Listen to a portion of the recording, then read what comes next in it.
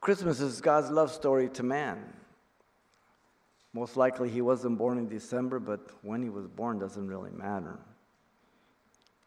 The fact that he was born, and he was born not by accident, he was born purposely by prophetic utterance. God started a love story in the Garden of Eden, as you know, with Adam and Eve, and he gave them a great place to live, all the food they needed, an incredible environment, an incredible companionship with God, and an incredible completeness as husband and wife. And then he gave them a choice to live the best life that God had for them, or the one that they chose for themselves. And as you know, they chose for themselves. And God loved them so much that he made a way for them to be forgiven and redeemed. Before he gave them the consequence of their sin, he gave them the promise of the coming Messiah to be able to be redeemed. He said the seed of the woman would bring forth a man. That seed of the woman was a prophetic utterance of the Messiah to come. For a woman has no seed in herself. The man produces the seed, the woman has the egg. And that was the first prophecy. And then he moved to the consequences which they were taken out of the garden. In God's great love, he removed them from the home that he made for them because they couldn't dwell anymore there because there was sin now. Sin interrupted fellowship with God. Sin ruined the whole idyllic environment and all that God had for them. And yet in his great love, he gave man a second chance to be able to partake of God's best in that fallen world. And to ensure that, he kicked them out of the garden and he secured it with a cherub with a flaming sword all around. Because he knew that man now in his fallen nature, now he's an enemy of God. Now he thinks he's God. Now he's in rebellion to God. And he knew that Adam and Eve would sneak back into the garden and try to eat of that tree of life now. Except they're in a fallen state now. And if they would have partaken, they would have been in an eternal fallen state, unable to be redeemed. And that would have proved God to be a liar. So God put a cherub to keep them out of the garden. Now people read that and say, that's cruel. No, that's love. Which of you as parents have not had a wayward son or daughter or grandchild or even a wife or a husband? That you try all you can and you do all you can, and there comes a point where you have to draw that line and say, you have to leave. You can't be here no more. People from the outside look upon you and they say, what a cruel person. He calls himself a Christian. They don't know the situation. Every problem we see with our mind can be easily solved because we're so smart. It's neatly packaged, detached from emotions, detached from reality. But when a parent makes that type of decision, or a husband or wife, it's because they love them so much that they can't allow them to continue the destruction of their own life and the destruction of others. They're doing it in the hope of repentance. They're looking for that change of heart, that there might be reconciliation. This was God's heart. And so he made a way by slaying an animal in Genesis 3:21, and with that blood made provisions and propitiation for their sin. And with the skin he covered their nakedness. From there on, you have the principle of atonement, the blood, upon the altar for the forgiveness of sins. Your blood is an interesting thing. It carries all the nutrients and all the oxygen to every part of your body. If you lose a certain amount of blood, you die. this body won't function. The life of the flesh is in the blood. The life of mankind that is forever and ever is based upon the blood of Jesus Christ. Man always tries to work his way back to God or to try to make up what he's destroyed or messed up. But you can't undo anything. You can't redo anything. You cannot go back as much as we want to. So mankind in this fallen nature does the next best thing he can do. He just kind of says, well, they're just mistakes, and what doesn't destroy you only makes you stronger. We come up with all these nifty little sayings. But it doesn't take away our guilt and our shame, because we must be assured that what we've done, what we've committed, first against God, against people, is truly forgiven and put away. And that can only come through the blood of Jesus. 1 John 2:2 says that God made him to be the propitiation. It's related to the Hebrew word. Propitiation is that which satisfied the demands of God for justice. He made Jesus to be sin for us who knew no sin, that we might be made the righteousness of God in him, in 2 Corinthians 5:21. John says he was a propitiation not only for our sins, the Christians, that you and I can sit here clothed and sane like that madman at Gadara, demon-possessed, and know that everything I ever committed is buried in the deepest ocean, is forgiven completely like if I never committed it. And God never has brought any of my sins up. That's a great assurance. And that when I give my last breath, I will be instantly present with the Lord. Now, religion never did that for me. All the partying and drinking I did never did that for me. All the drugs my friends took, I'm getting a lot of names coming up, and they're dying. We're all between 72 and 75 now. Those are long years in the world. They come back to bite you. All that stuff just makes you run fast to escape the reality. But only that blood of Jesus and that forgiveness is what gives you that assurance. And it's through the gift of God's Son, as he sent the Son. He loved the world so much. But he can't accept the world the way it is. God can only be one with the world if we agree with him. Just like you, a parent, you tell your son, you're out of here. I can't handle you no more. I've got 3 other kids and I can't jeopardize them. But you're looking for signs of his repentance, and maybe a year or 2 down the road, he begins to think about things, and he comes back and he says, Dad, I want to apologize. I want to ask you to forgive me. I was completely wrong, and I'm going to show you from here on how sorry I am. And he starts showing signs of repentance.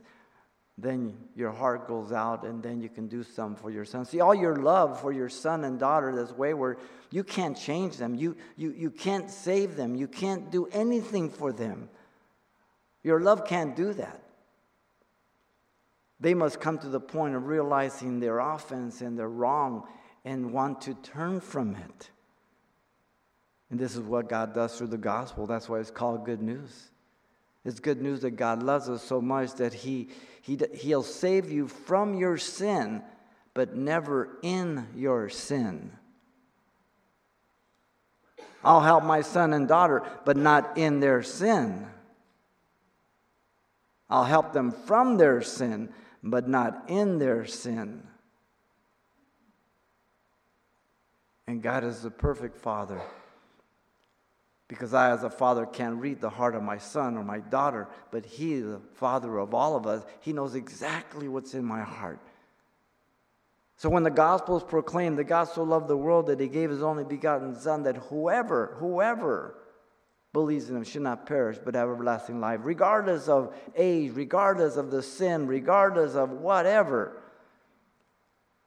When that gospel goes out and that person says, I agree with you, Lord. I agree that I'm a sinner. I'm rebellious towards you. Forgive me for my sins. That is the conviction and the illumination, the work of the Holy Spirit of God that makes the Word of God alive. It goes from your head to your heart. Because the problem is not your head, ladies and gentlemen. Our problem is our heart.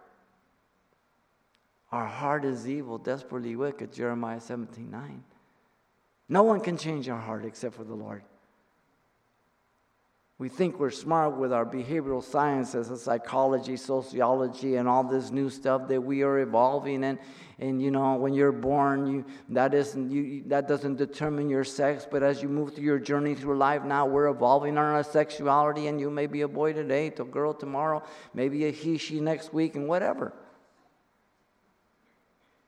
And we try to explain things away. But it doesn't change the heart.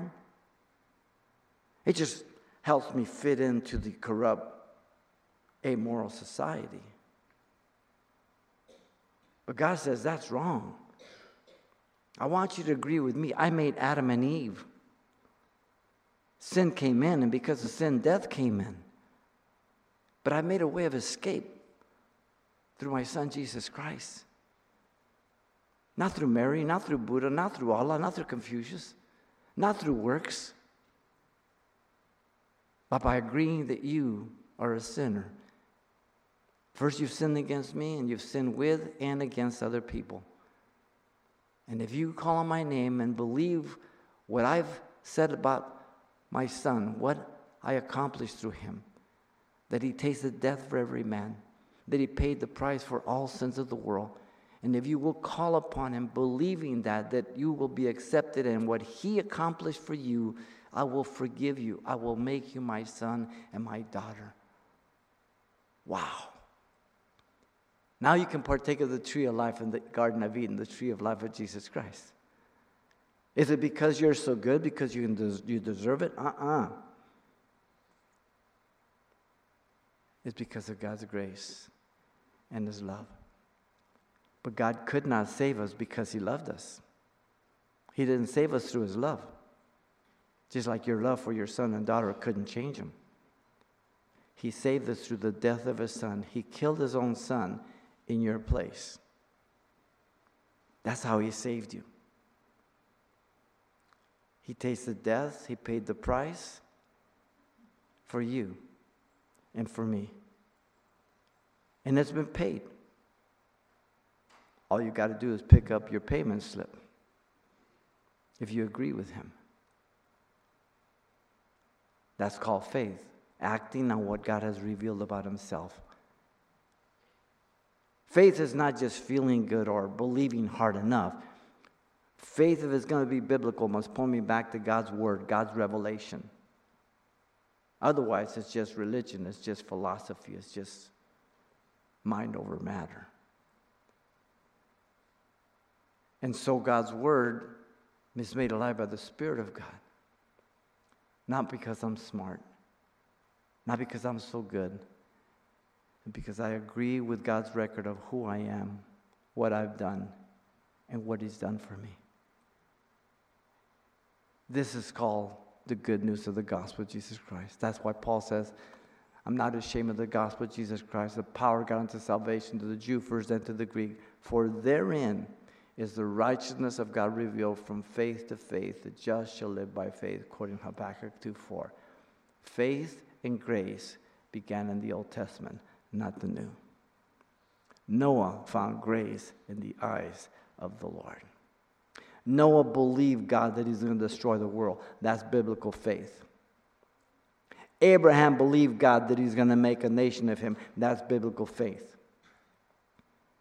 Isaiah proclaimed that God will send a son through a virgin. A virgin should bear a son, should call his name Emmanuel, God with us.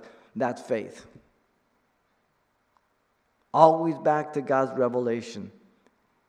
And so we're living in a world, and many of you young people go to school, universities. And some of you are in positions where this indoctrination goes on to push us away from the Bible. Thinking it's foolishness. How can you believe that? How can we not believe it when we live in a world of people that are so dishonest, so untrustworthy? I would much rather trust God any day than man. The only man and woman I trust is the one, not just as a Christian, because some Christians are carnal. Only the man and woman who's walking in the Spirit and obedient to God's word as they're growing, maturing, and developing in Jesus Christ. That person you can trust because Christ is in them. That's our only hope, ladies and gentlemen.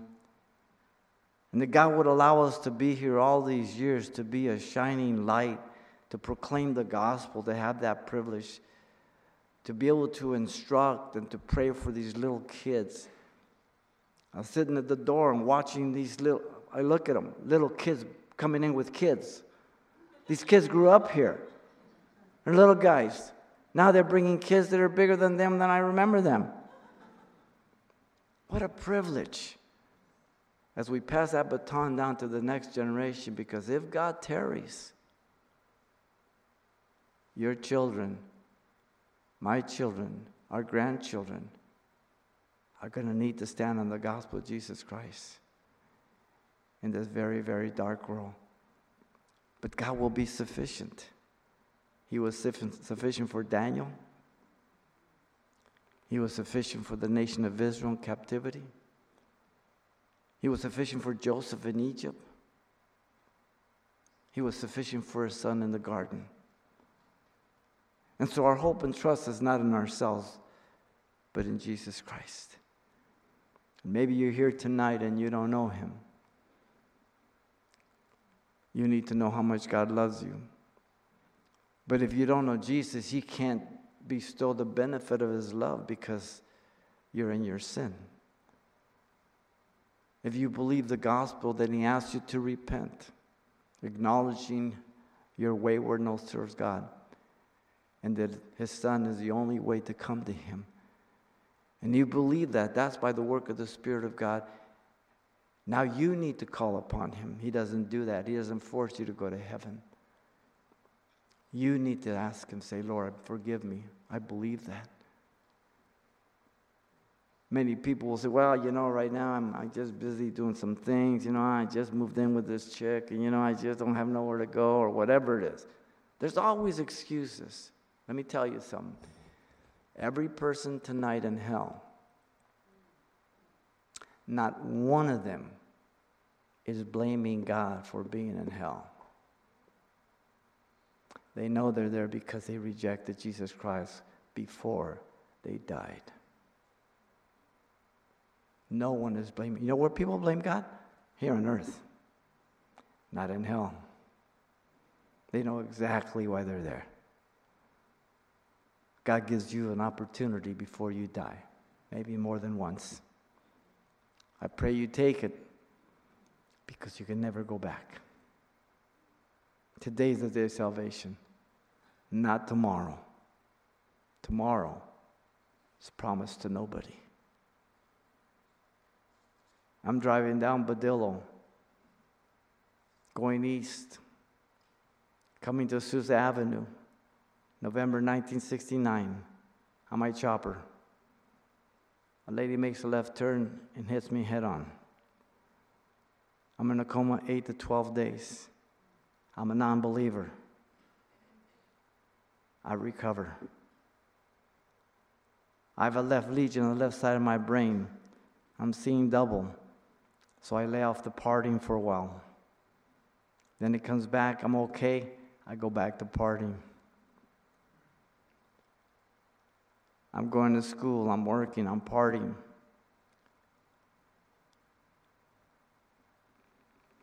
I'm hearing about the gospel. I have my own Kung Fu studio. My brother and I used to teach martial arts.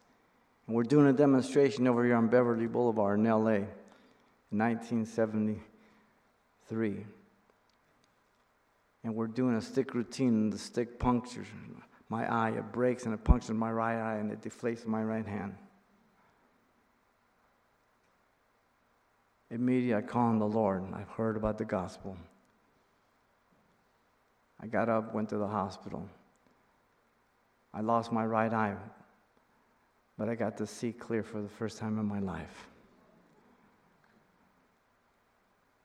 I'm coming to work in 2001, 7:30 in the morning, Groundhog's Day, February the 2nd, 7:30. Riding my Harley, turn left into the station. Car comes railing up the side of the street and takes me out. C2 fracture. Same thing as Superman. The guy Superman. I should be quadriplegic or dead. My right leg's all tore up. God allows me to recover. But now I'm saved. So I'm not worried what happens to me. When I hit the ground, I wake up, I just go like this, because I had braces. I want to make sure all my teeth are there.